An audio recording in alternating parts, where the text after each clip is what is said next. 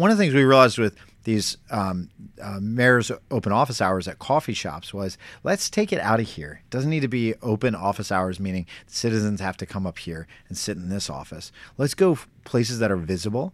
Let's show people that we're doing this. Let's also bring people into small businesses around town, which I think is something that should happen more and more often. And this builds on a tradition that we've started even before the mayor's open office hours, which is just taking city services out of our comfort zone in communication and recognizing that there are people that aren't going to receive the messages that we have if we stick to those. Hello and welcome to episode 5 of the 50 Cups of Coffee podcast. I am your host, Bobby Audley. I am a speaker and lead trainer with the Pinot Training Group, where we work with teams and organizations looking to create powerful, positive, peak performance team cultures. Once again, a quick note before we begin. This podcast is a production of the Pinot Training Group, and on April 29th and 30th in Ryan's hometown of Brighton, Michigan, we will be hosting our next Heart of a Leader open enrollment training. Heart of a Leader is a powerful personal and professional development growth experience. It is our premier and premium offering for individuals, and I believe it is a personal growth training unlike any other. If you are interested in learning more about Heart of a Leader or any of the trainings, workshops, and keynotes we offer, please head on over to PinotTrainingGroup.com, PENNEAU traininggroup.com, or connect with me on Facebook, Instagram, LinkedIn, or Twitter at Bobby Audley. I am very excited to introduce you to my guest today, a good friend of mine and a leader I look up to, the mayor of Salisbury, Maryland, Jake Day. I am a very proud graduate of Salisbury University on the eastern shore of my home state of Maryland, and after college, my wife and I lived in Salisbury for a few short years. In that time, we both came to appreciate and love the uniqueness of that wonderful small city just 40 minutes west of Ocean City, Maryland, and 2 hours southeast of Baltimore across the Chesapeake Bay Bridge. Of course, those times are without summer beach traffic. I sit down with Jake Day for this podcast because he is a leader who truly values connection, and as you will find out in this interview, Jake is intensely intentional about connecting with his employees and the 35,000 citizens he serves on a daily basis as mayor of Salisbury. On top of that, as a captain in the U.S. Army National Guard, Jake knows a thing or two about leadership. Jake earned a master's degree in urban design from Carnegie Mellon University and then went on to earn another master's degree in environmental policy from Oxford University, where he graduated with distinction for his dissertation. I will let you know, I start this episode 30 minutes into my conversation with Mayor Day. For 45 minutes, Jake and I sat in his office in City Hall and talked about his journey to where he is now, starting from being a young boy sitting in a duck blind with his dad, as he describes it, on the Eastern Shore, envisioning what Salisbury could be. We talked about his time at Oxford, which I was super interested in. We talked about his dissertation on the American lawn and its effect on the environment, and how he ended up back in Salisbury running for city council at age 30, and of course now being the mayor of the town he grew up in. I start this episode 30 minutes in so that you can dive right into Jake's lessons about leadership and connection.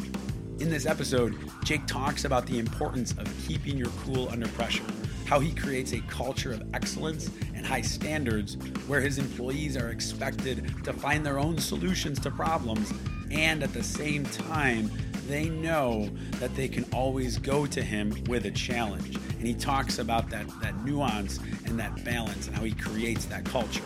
We talk about his cup of coffee with the mayor program and how social media allows Jake to connect on a deeper level with a large amount of people. He and I both value face-to-face. We talk about that, and he gets into how social media has taken his connection to the next level. For this reason, I cut the bio portion to just about the first 15 minutes of this episode. If you would like to hear the full unedited episode, let me know. Shoot me a message on Instagram, Twitter, or Facebook. And if there is enough interest, I will release it midweek, perhaps as a bonus episode. The last episode with Coach Tom Eller of the Baltimore Orioles saw the best engagement in the first few days of any episode yet. This is a testament to you for listening and sharing the show. If you haven't already, please leave us a rating and review and subscribe to the show wherever you are listening. Your listening, your engagement, your subscribing, your ratings and reviews, all of it means more to us than you know. For now, please enjoy learning from this brilliant leader by listening in to My Cup of Coffee with Mayor Jake Day.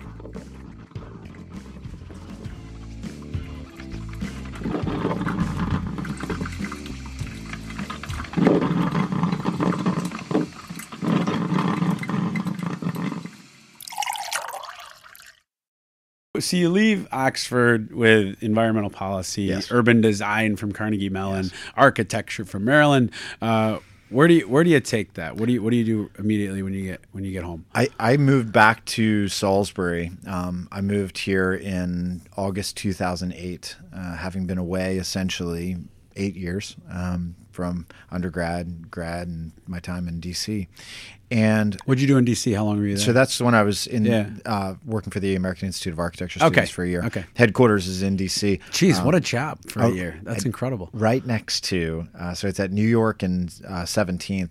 So it's right next to the western entrance to the White House. So you'd go grab a cup of coffee and watch the motorcade leave. And, this is the Bush years. It was shortly after 9/11, a couple years after 9/11, the invasion of Iraq. So it was an interesting time. Mm-hmm. It was weird to be, it was weird and it was interesting, but it was, I think, one of those experiences that any young person interested in public service sort of hopes to have in their life. Just being in close proximity to people who are making the tough decisions, just to watch, the president's motorcade leave regularly, and then to walk home to my little 440 square foot studio apartment, DuPont Circle. Yeah. I'm not making those tough decisions, but just to be energy close of it. to it, you have that energy of power. it. Yeah. And I thought that was a great experience. Another reason why I was blessed to have that experience. So I moved back to Salisbury in August 2008 and had to finish my dissertation for Oxford. I was writing it about the Delmarva Peninsula. I wrote my dissertation on the spatial networks that were associated with the American lawn, and specifically the substance of grass clippings, and so how logistical networks were organized in relation to the American lawn, and there's a couple underlying things here. One, that the American lawn is kind of bleeding us of resources, and in America is important from a social fabric standpoint. Has it as a spatial typology, it's got significant social importance, but environmentally, the consequences of it are significant, from stormwater to pesticides to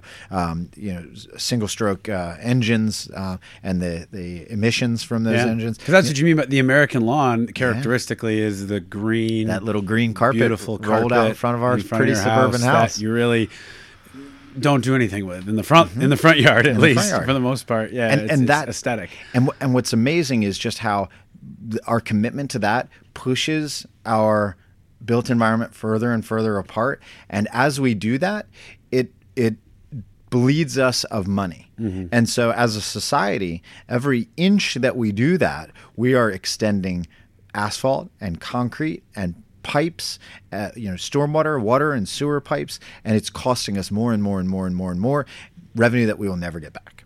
And so we have an unsustainable, and isn't it a part suburban building? I don't know. Maybe model. Correct me if I'm wrong about this. In terms of like where we are here, obviously the Chesapeake Bay is a big part of our region and culture and environment and economy.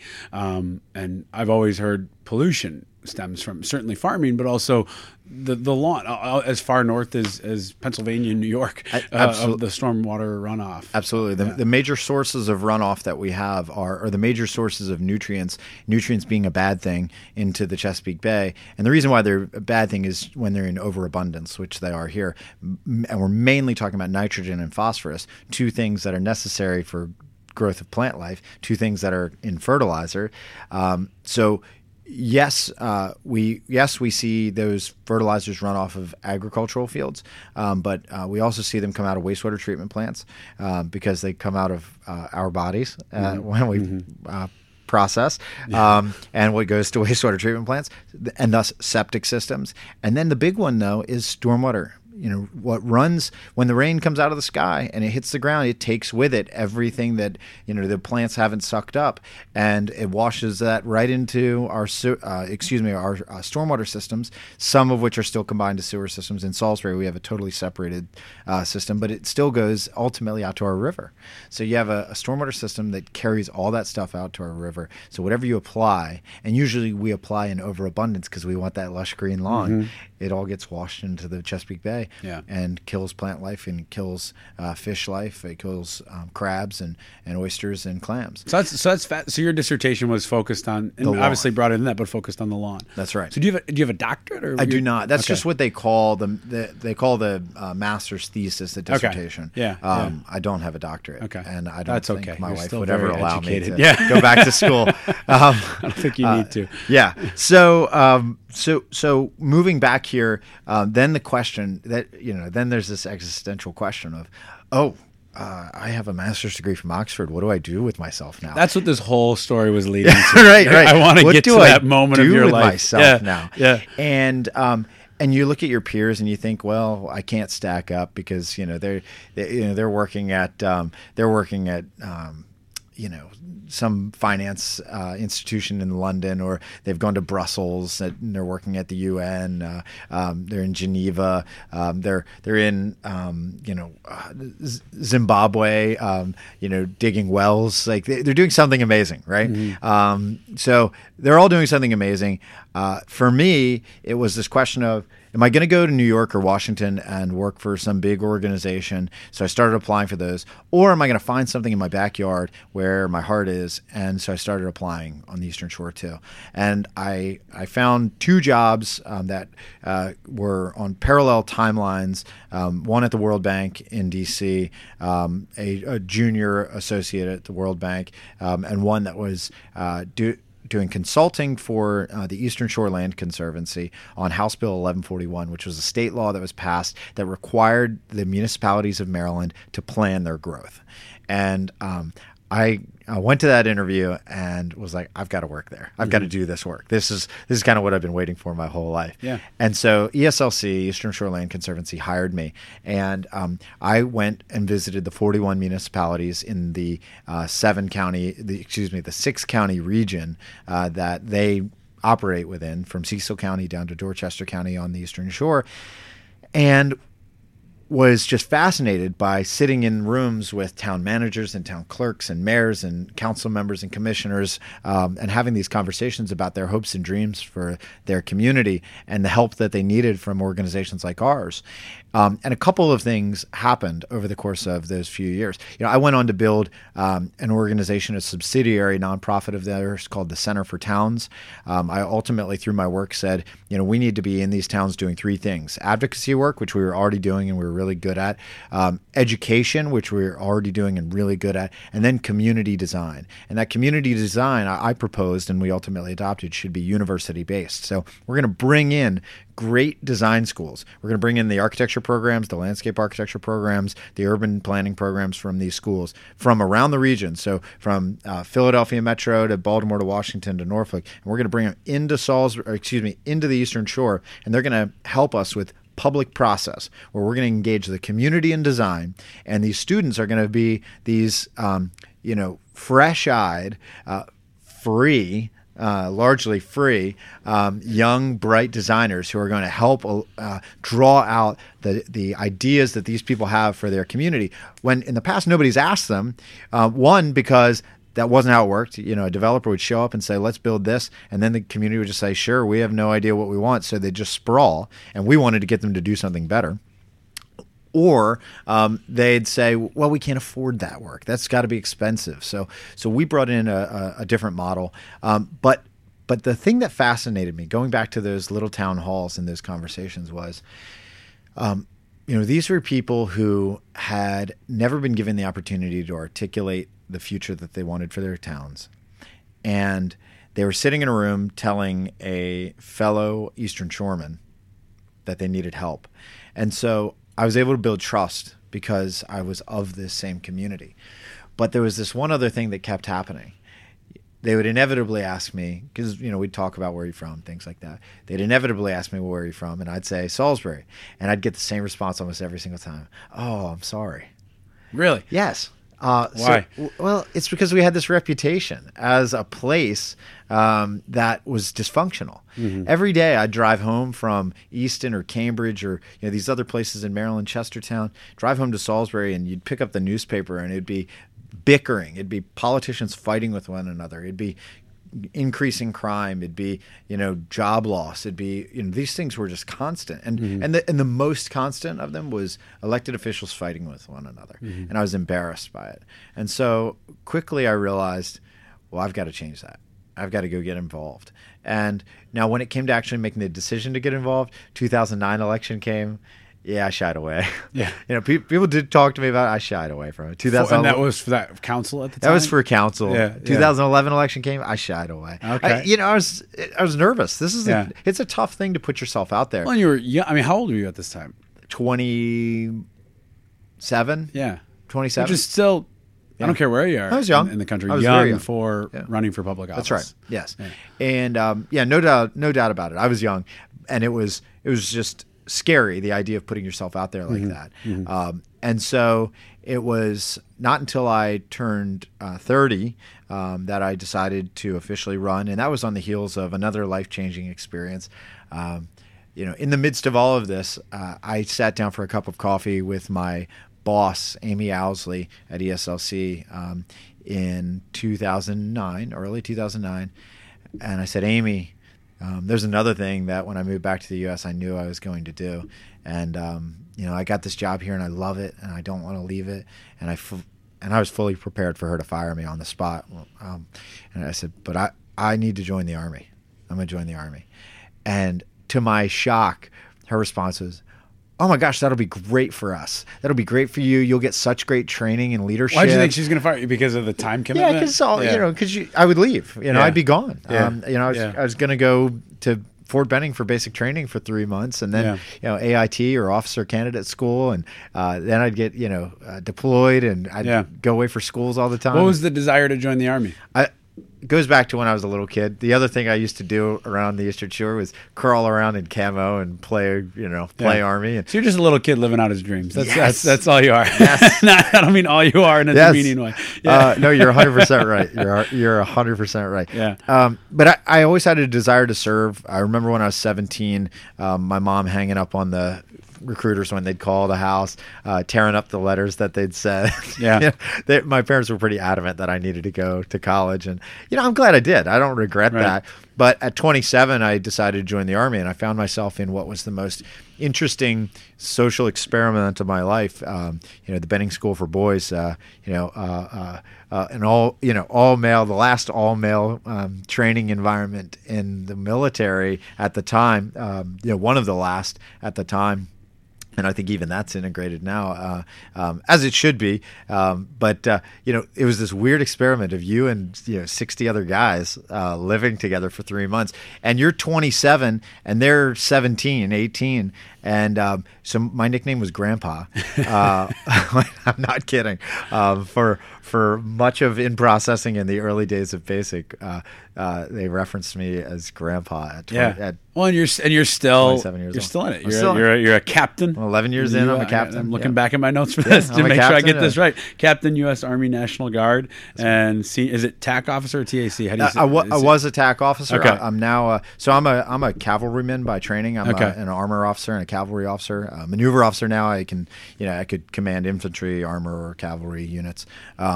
But then I was in a CAV unit for a while, light reconnaissance unit. We did mostly light dismounted and some light mounted reconnaissance, and did that for, 4 years.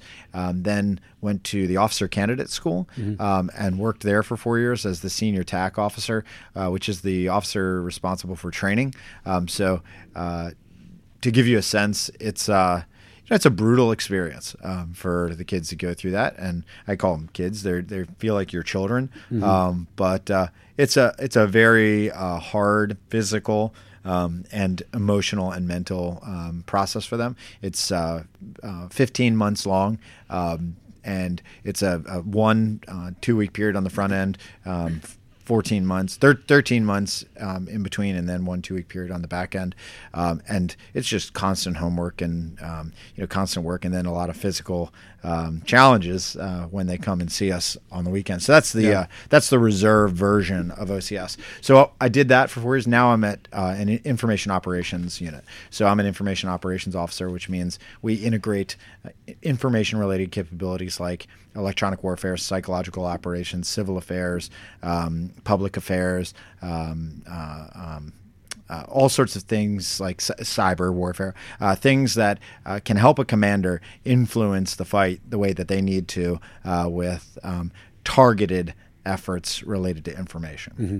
So let's do this, because this has been, I wanted to do this whole kind of intro of who you are, because I said your story to me is fascinating, and it lends itself to so you do end up running for city council, become president of city council, now are the mayor of Salisbury, still a captain in the Army National Guard.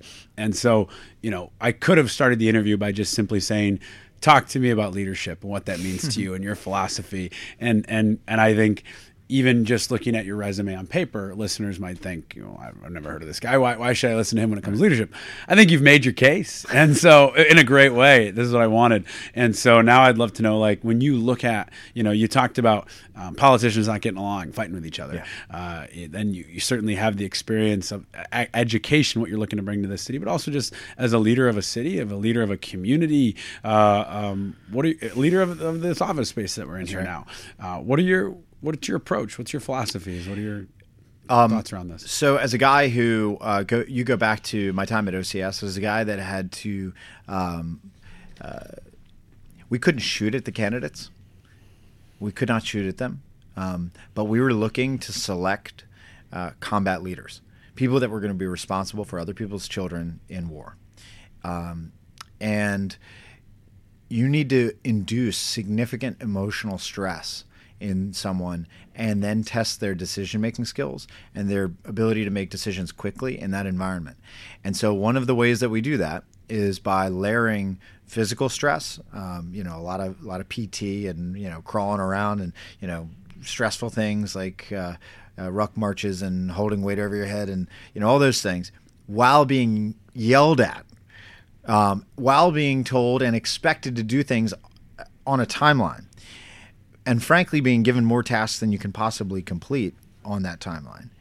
Not all of them complicated, but all of them stressful enough where you are sort of in the targets of multiple gunners, and they have you in their sights, and you got to make a decision fast, or else other people are going to suffer. And you're going to watch them suffer. In some cases, you're going to stand there while they do push-ups endlessly. And that's a pretty stinky feeling, especially when, you're going to have to go face your friends later. And your decisions are going to be remembered. Yeah. Or your inability to make a decision are going to be remembered. So as a guy who had to deliver that emotional stress, one of the things that I believe firmly in as a leader is that I don't lose my cool. I'm calm. I take bad news well. I'm on your side when you've got bad news and a problem that you need figured out. Now, I really want people to come to me with solutions. In my team, don't bring me problems, bring me solutions. But when you bring me a problem that you couldn't solve, I'm here to help you solve it. Mm-hmm. One of the things my dad always taught me is that bad news doesn't get better with age. So the second you know something that you can't handle, let me know about it. That's important on my team. Let me know about it so that I can help you navigate it, because we're going to be stronger together. And that doesn't mean I possess any magical powers to solve the problem. It just means that together we'll unite, and two is greater than one. Right. So I think that's an important thing. I also believe that ensuring that you have a good sense of what people are really thinking is critical. So I am always listening. Sometimes the news is hard to take, but I'm always listening. And that's more external than it is internal, because you hinted at this. I am both in a managerial position. I run a team of 435 city employees, but I'm in a leadership position where I do not have command authority over my 35,000 citizens. I work for them; they don't work for me. Right. But they still look to me as their leader, right? And that is clear. I know that. I'm in a position where, I was just reelected with 86% of the vote, and I don't say that. Awesome. Thank you. I don't say that to brag, but I say that to point out I know that my citizens look to me as their leader. In a small town, that means you're doing something right. I think we're doing It's not partisan. It's not party line. It is this individual serving our community or not? That's right. As a city with 55% registered Democrats, 35% registered Republicans, and then some remainder of whatever. No, that is not about partisanship. That is unity of purpose. That is a community that sees a direction and says we're going that way. It doesn't mean that I like everything I do. Believe me. We're dealing with traffic jams all over the city because of construction right now. You better believe they're mad at me. We'll get to your Facebook style. I'm curious what that is. Okay. I do want to get to that. Yeah, let's get to that. But on leadership, I definitely style myself as and let me explain this, as a visionary servant leader. I do subscribe to the Leaders Eat Last philosophy. That I'm going to put my people first. I'm going to take care of them. Morale is important. I'm going to ensure they have what they need. I'm also going to have incredibly high expectations of them. And sometimes those expectations get misunderstood. As I've learned, and I have learned in jobs like this, sometimes I've got employees that are so scared to fail me that they absorb stress, and it's understandable. But I try to convey over and over, if we reach, and this is going to sound cliche, but if we reach as high as we can, I am confident that whatever level we get to is going to be better than what it would have been if we had reached a little bit lower. So let's keep reaching, and I'm not going to beat you up if we don't get right there. Well, and I think that's the nuance that you're getting to, is this sense of having high standards, high expectations, creating an environment where your employees create their own solutions. They don't just come to you with problems. And in that same context, and I know I'm paraphrasing what you said, but I want to make this point. In that same context, if they have a problem that they cannot solve on their own, they're willing to come to you, because part of that is keeping your cool. And part of that is just this sense of you are willing to work with them to get where you need to go, but you're balancing that. You've got 435 employees. You can't afford to have all of them coming to you every time they have a question. No. And I do, we have an open office policy in place, and people avail themselves of it. But the chain of command is very important to me, in that if it's a question about your job and it's seeking clarity on a project, let's utilize the chain of command, and your department head, on the rhythm that I already have with them, is going to figure it out and get you answers. If you've got a problem with your department head, or if there's an ethical issue or something like that, then by all means, end up in my office. Come here. If there's a career issue and you're concerned about fairness, or absolutely, avail yourself of the open door policy. But I really believe in our chain of command, and that's why, going back to the word visionary, and I'll explain in a minute how that applies. But that's why we redesigned government. So we reorganized the entire city government in 2017, 77 different teams, totally restructured, came up with city departments that don't exist in any other city in America, field operations. You restructured 77 teams? We did. Okay.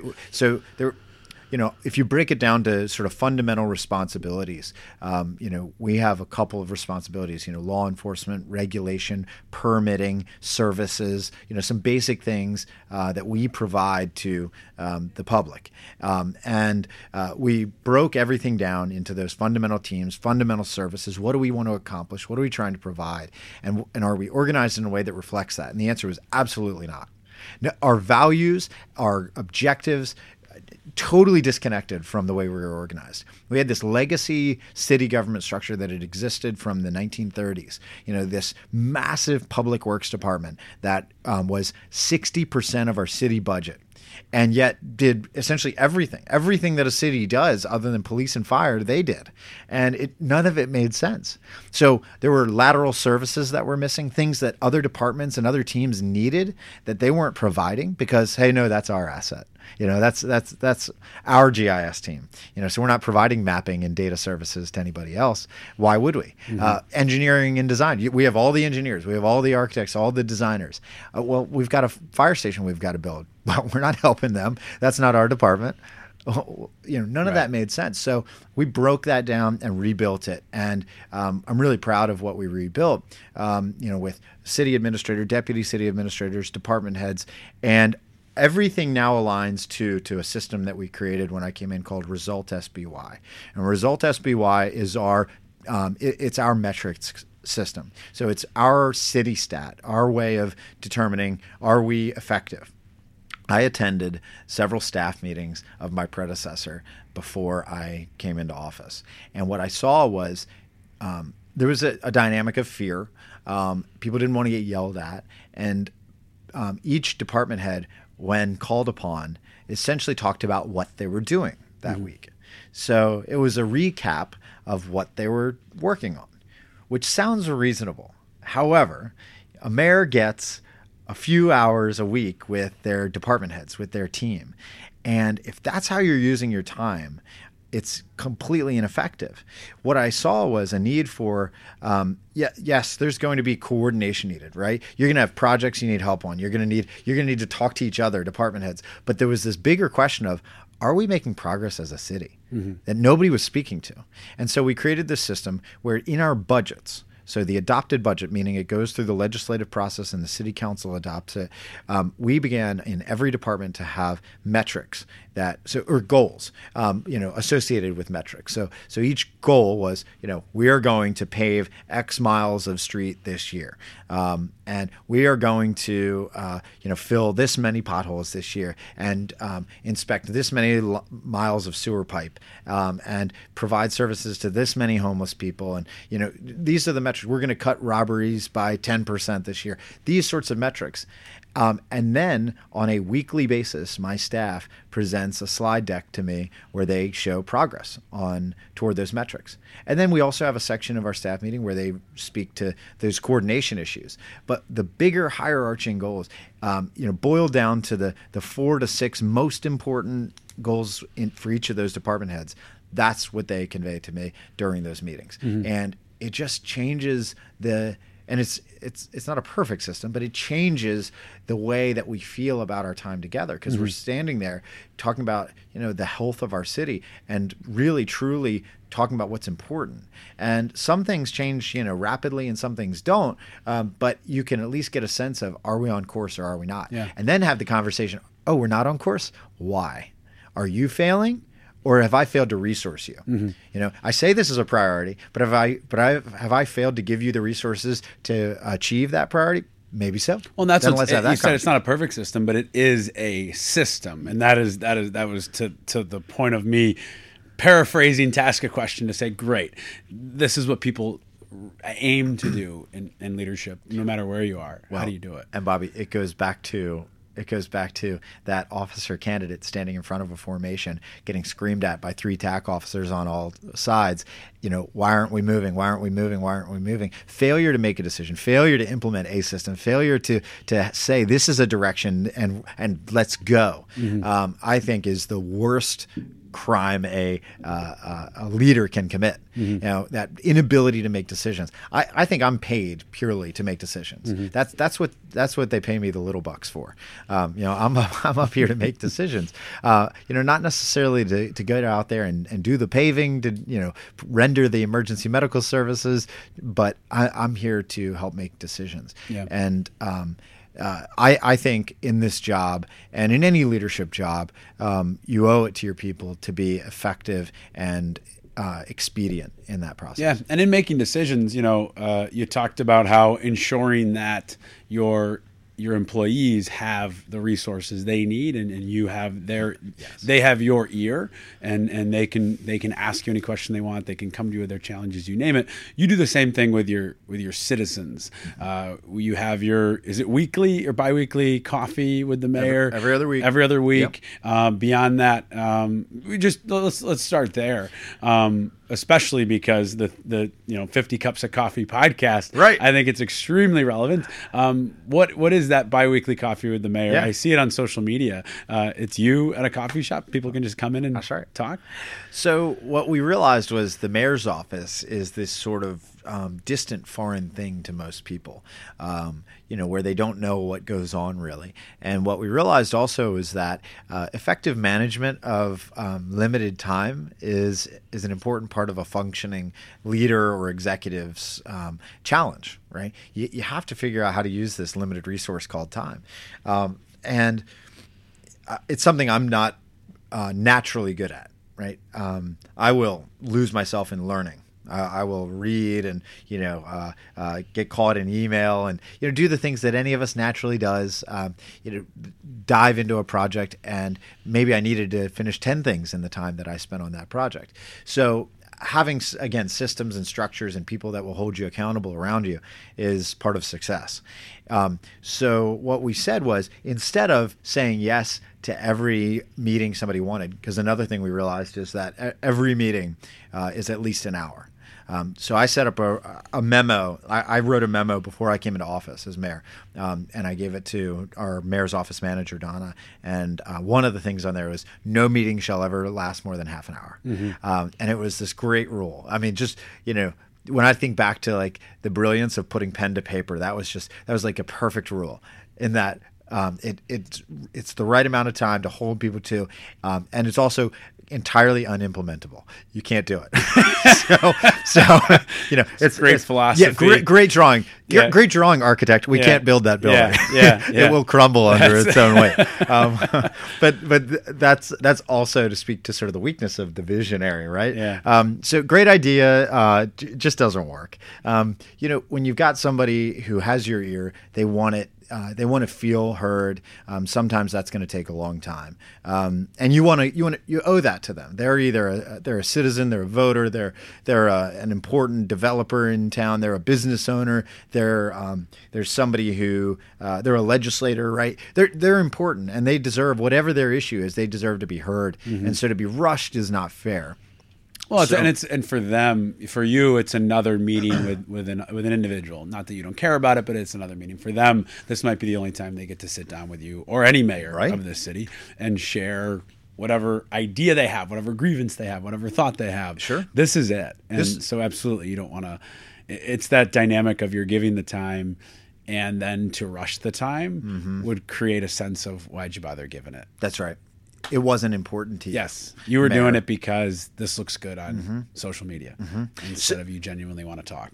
And so to that end, this may be the 10th meeting on this subject that they've had to ask for before finally getting to somebody that they think can help them. And then you're not interested in helping them. Right. That's got to be an awful feeling. Right. And so people deserve better than that. So our system didn't work. Yeah. So one of the things we realized is that a lot of meetings that I get asked for are people that simply want to state their idea they need to get it out of their head and publicly state their idea, and hopefully somebody will either latch onto it, give them resources, help them, you know, guide them, something.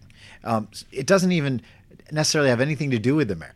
But people don't realize that. People don't necessarily know what a mayor does. So so a lot of my meetings are people that like, I got to meet with the mayor about what, this, this skate park project that I want to build in my neighborhood. Okay, where do you live? Just outside of the city.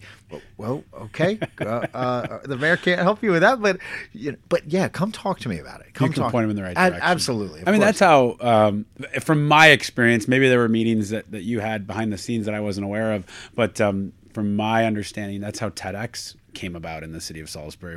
That's when you and I first sat down. I'd met you prior to that, but we sat down for coffee to talk about TEDx happening.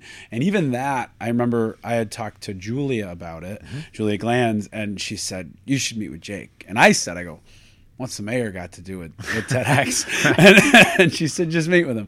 And sure enough, you were able to make the right connections, make the right introductions, know the resources. And I think that going back to that visionary side of things, decision-making side of things, it goes somewhere. It gets the ball rolling instead of just talking to a bunch of people who say, yeah, it's a great idea. Or yeah, I agree with you. And then nothing happens. And people love to talk and not do. Because doing is harder. Yeah. And so I end up in a lot of meetings where people just want to talk. But there's got to be that action afterward. And one of the things that I think I can easily visualize is what steps do we need to take for this not to have just been a meeting? How do we turn the talking into doing? And I can usually visualize that toward the end of a meeting or when I want a meeting to end. But one of the things we realized with these mayor's open office hours at coffee shops was, let's take it out of here. It doesn't need to be open office hours, meaning citizens have to come up here and sit in this office. Let's go places that are visible. Let's show people that we're doing this. Let's also bring people into small businesses around town, which I think is something that should happen more and more often. And this builds on a tradition that we've started even before the mayor's open office hours, which is just taking city services out of our comfort zone in communication and recognizing that there are people that aren't going to receive the messages that we have if we stick to those. So we're on we didn't even have 4.5 years ago. We didn't have Facebook. We didn't have Twitter. We didn't have Instagram. We didn't have Snapchat. We didn't have a decent website. You guys are snapping? We're snapping. I think we've even got a Snap story that goes up periodically. That's awesome. So all those things are happening now, and we are every week in the hundreds of thousands of touches in social media, and we've got a great website now, Salisbury.md, which is a whole lot better than what we had before. It's user friendly. It could be better, of course. You realize once you start these projects that you can always improve on them. But we're there, but there's so many people that we're still not reaching. So we started something called Neighborhood Walks, where I take city staff, we go to a neighborhood, we flyer it the day or two before and let people know that we're coming. And then we go with either a food truck or we go and grill hot dogs and hamburgers in a park or something like that right around the neighborhood. And then we do essentially a barbecue for hours. And then we as teams of wastewater treatment plant staff or waterworks staff or homelessness experts or code enforcement officers or police officers or firefighters or admin, and then usually walking arm in arm with some neighborhood organization, whether that's a school, whether the leadership team from a school, whether that's a church, you name it. And we walk the streets and knock doors and we ask people a couple questions. We say, what can we do for you? What do you like that's happening that you don't want us to mess up? What do you not like that you need us to fix? And we just have conversations on people's doorsteps. Some of the things are simple enough as, hey, I don't have a recycling bin. Where do I get one? Hey, my smoke detectors are out. Some of them are more challenging. Hey, I think they're selling drugs out of that house. Hey, why don't the police patrol my street anymore? Hey, we've got a homeless guy living in the woods by the park. Can we do anything about that? Some of them are challenging and complicated. But it gives you an opportunity to have that dialogue on somebody's doorstep, which I think is important. And it's not, it is not the only, and neither can social media be our only, and neither can press releases or working through the media be our only. We have to create product and put it out there in new ways that aren't happening or weren't happening 5, 10, 20 years ago. Well, and talk about, so you've got your coffees, you've got your walking through the neighborhoods, going to people's doors. I love the question of what can we do for you? Another guest I had on the podcast, he works for World Lacrosse, and he's director of sport development. He literally travels the world introducing people to the game of lacrosse. And he said the first question he asked everybody is, what can we do for you? It's not, let's come in here and show you our list of resources and here's what we have to offer. And it's like, no, people are not usually in a space of looking for more stuff. They have a problem that they need a solution to. And that's going to require a use of one of your resources, but you're getting at that. So I love that question of what can we do for you? The last arm of this that I notice most obvious that I think you guys do a great job of, you specifically and social media, engage. It is not just here's a post, here's an idea. If you get someone commenting or questioning or tagging you, you don't just respond once and then let it go. You engage with that individual to either hear them out, answer their question, or even just stand up for yourself for your side of the argument. Yeah. What is your approach to social media belief when it comes to those kind of interactions? There are a couple of things that I believe. One, that if someone says something that's not true, and it is contradictable by the facts, and they assert something, and you don't respond, it cements itself. It hardens over time, and it becomes truth because nobody's contradicted it. And people do see it. So if you think, oh, gosh, I hope just nobody saw that crazy comment, I guarantee you people saw it. And I guarantee you that if it's the last word, and I'm not talking about getting in like arguments and tit for tat or anything like that, but if it's the last word and there isn't a reasonable response, I do believe that it changes minds in the wrong direction. Mm-hmm. And so I think it's our responsibility to jump in and say, hey, now, wait a minute. That's not true. Here's the truth. Yeah, it's not I can provide evidence. I think obviously there's a recent example of just you got a lot of road construction. That's the joke I made as soon as I came in. And so obviously construction is leading to some improvement, and it's going to add to delays and you name it. And so it was even just kind of correcting. There was an individual who was upset with a delay, and you weren't denying their delay. You weren't saying nobody cares about your commute. You were correcting here's what we're doing, here's why we're doing it, and sorry for your delay. And it's happening right now. I mean, there's a thread on Nextdoor, which is a social media website based on geography, and through this website, people are complaining about, and the very same people are acknowledging that this will be better and it will improve in time, but they're frustrated with the construction. And that kind of short-sightedness is to be expected, I think, that people are going through something that's frustrating. So it's not enough just to say, yeah, but that's construction, folks. It's going to be better. I think we also have to listen to them because they usually have specific recommendations, some of which are achievable, some of which are not. But usually there's something that you can offer. Like, if the signs were up here and here, I would have known. And just listen to people. Just listening to people that have reasonable recommendations and are in the conversation to achieve something better. You got to give them credit and listen to them. Yeah. And you also have to be able to discern them from the people that are just there to poke you. Yep. You got to be able to identify and know which is which. And I do pride myself on rarely making a mistake. I was going to say, how do you tell that? Is it a I don't feeling? know. It's a feeling. Yeah. It's gut. Right? Yeah. I rarely make a mistake. And if somebody's just there to try to get a rise out of you, you just got to be able to identify it and either avoid it or and sometimes it does mean ignoring those people. Sometimes and knowing who they are, knowing your audience, knowing what they are, and also knowing that other people are watching. So it's a process that is it's a battle that has an audience. Yeah, right? I watch. I enjoy the you and Len Foxwell are two people that I follow. Len's very good. He's great.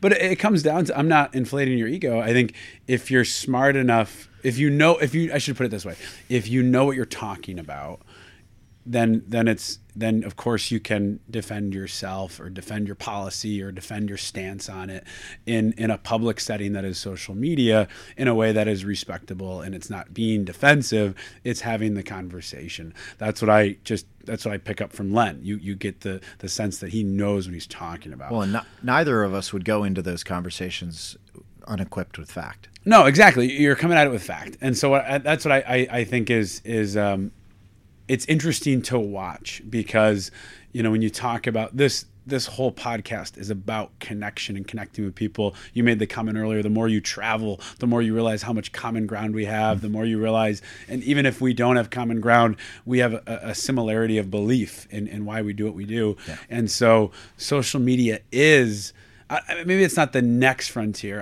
I'm on a campaign to make sure face-to-face conversation never goes away, and it's a part of the conversation. Yeah. So if you're ignoring social media, if you're saying, I don't have time to engage in that, it's no different than saying, I don't have time to sit down for coffee. I'm so glad it's where people are at. I'm so glad you said that. And it is where people are at. And if you don't recognize, and I didn't early on, I remember people sending me Instagram messages, and my reaction was, I don't have time for this. Mm-hmm. And then I eventually realized, based on their reaction, which was like, how are you ignoring this message? I'm sure it's gotten through. People were shocked.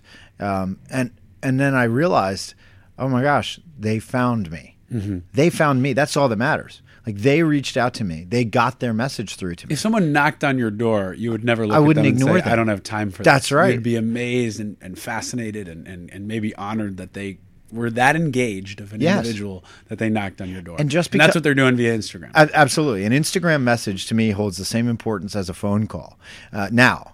Because that person has taken the time to reach out to me. They have a question for me. They have something they need me to see or hear, and so I'm going to respond. If you don't want them to knock on that door, don't make it available. Don't close down your Instagram account. Close down your Facebook account, which is an option. I think for people to do. I do think in the world, not in my position. I was going to say in the future of public service, though, it's not an option. It's not. It's not, because you're looking to connect. Now, I don't always get to people in the speed they want, depending on that.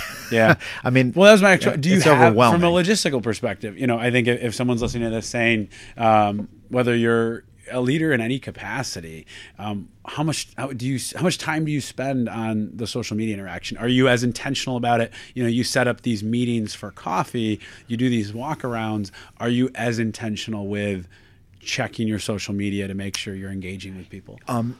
So here's how I handle it.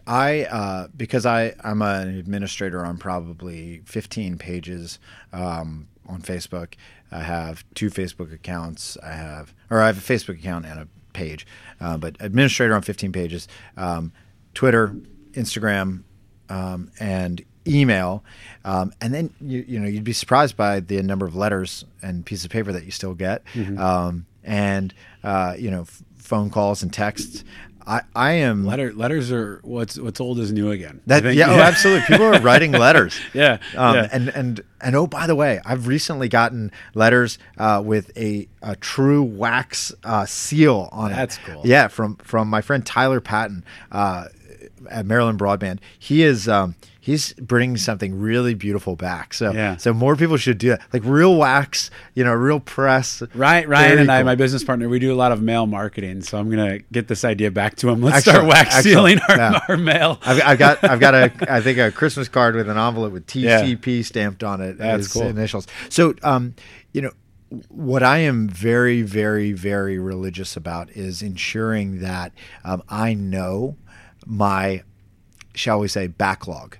I have this is going to sound sort of a little OCD, but I have a chart that shows how many emails, how many voicemails, how many texts, how many pieces of paper, how many business cards that I need to follow up with, how many Facebook messages, etc. I have a chart that shows that at any given time, and it helps me just in terms of my awareness. Is that like is that an app? Is that No, Excel? it's an Excel spreadsheet. Just a little chart for me that I always. Are you one of those people who's always really have good up at on my Excel? computer? Yeah. Okay. So I just look at it, and it may Does it populate from? No.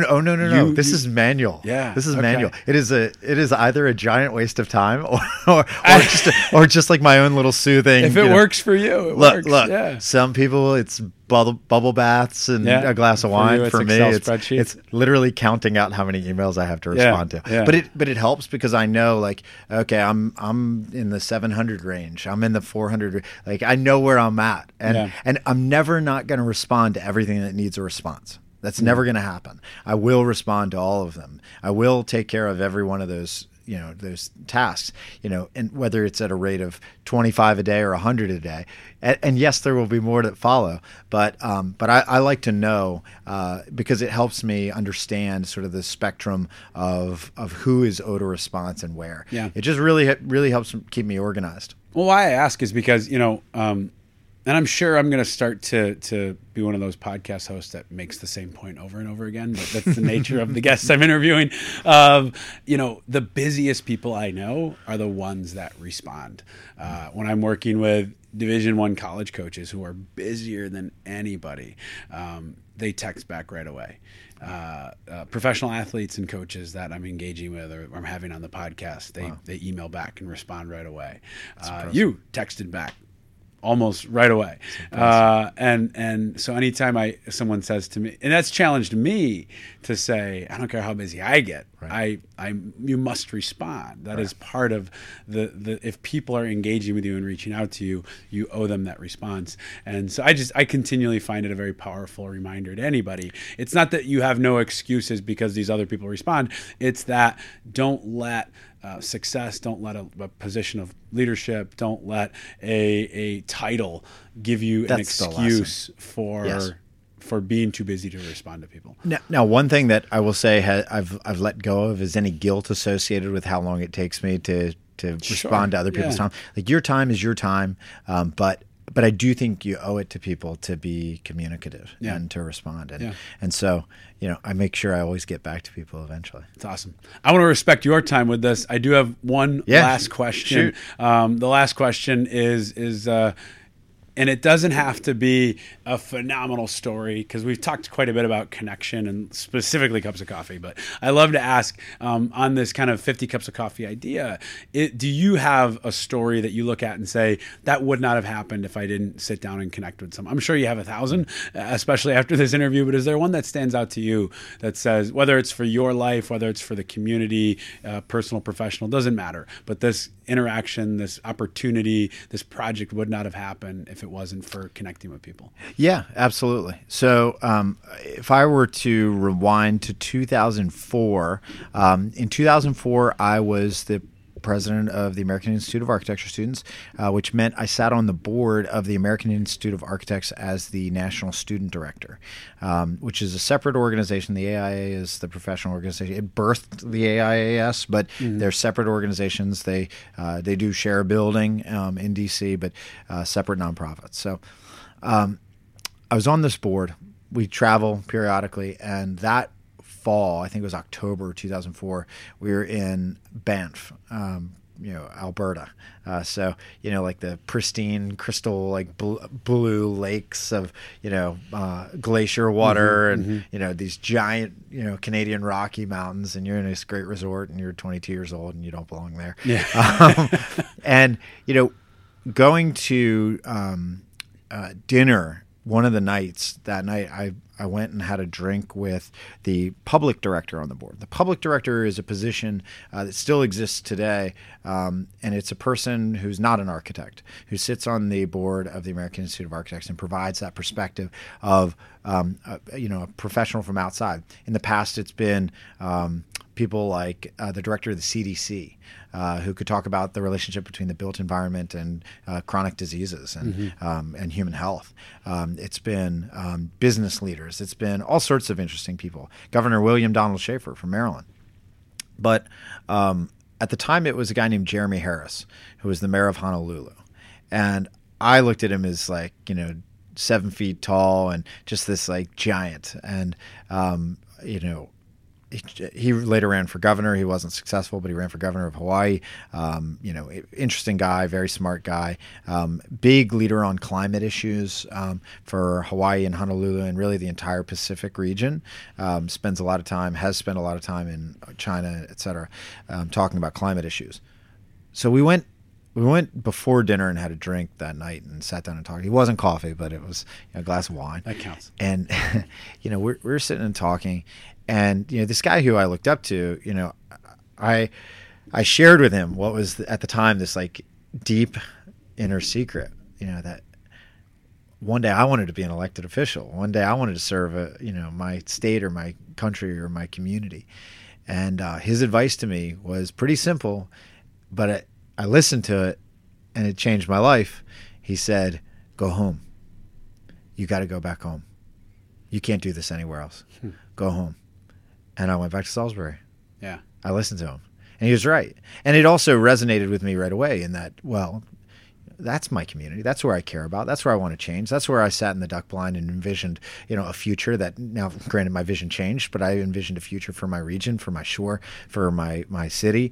And that's where it began. But I had to go back there. I couldn't do it somewhere else. Mm-hmm. So when when it came to writing my dissertation at Oxford, it had to be about Salisbury. When it came to, where I was going to work after that, it had to be about my community. It had to be about the Eastern Shore. So that moment was pretty transformative. Mm-hmm. I've always looked up to him. I've got a copy of his book about the Renaissance it's called The Renaissance of Honolulu, signed on my bookshelf at home. Jeremy Harris, the mayor of Honolulu, had a big impact on my life. And that particular moment when he said that to me had an enormous impact. That is at least right now, and I think it will be for a while, one of my favorite stories in public service, because I'm a believer. I was a political science major at Salisbury, and so I'm a believer in government and the political process and what you're doing here in Salisbury. And to say to someone, someday I want to be in public service, what's your advice to me? And for their advice to simply be go home, that is the essence of what this is all about, is serving your community. Making wherever you decide to call home, making that place better because you decided to be there is a powerful why. It's a powerful reason to do what you do.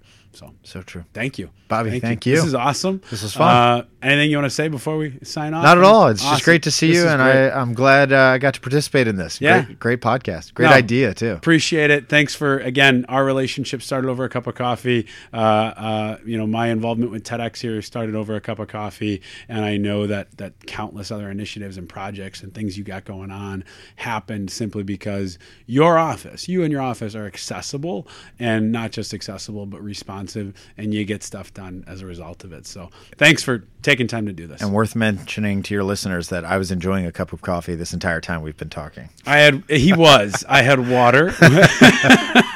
I'll grab coffee when we get off. Perfect. Thanks, Jake. Thank you. Thank you for listening to the 50 Cups of Coffee podcast. This is a journey that started with a TEDx talk back in 2016, and I am excited to share my 50 cups of coffee with you in 2020. If you are interested in hearing the entire unedited version of my cup of coffee with Jake Day, please send me a message on Instagram, Twitter, or LinkedIn. If you are enjoying the show, please subscribe wherever you are listening. We will launch a new interview every Monday. Please give us a rating and leave a review if you are so inclined. It means more to us than you know. And connect with me on Instagram and Twitter at Bobby Audley. This podcast is a production of the Pinot Training Group. To learn more about the work we do with teams and organizations, please check us out at PinotTrainingGroup.com.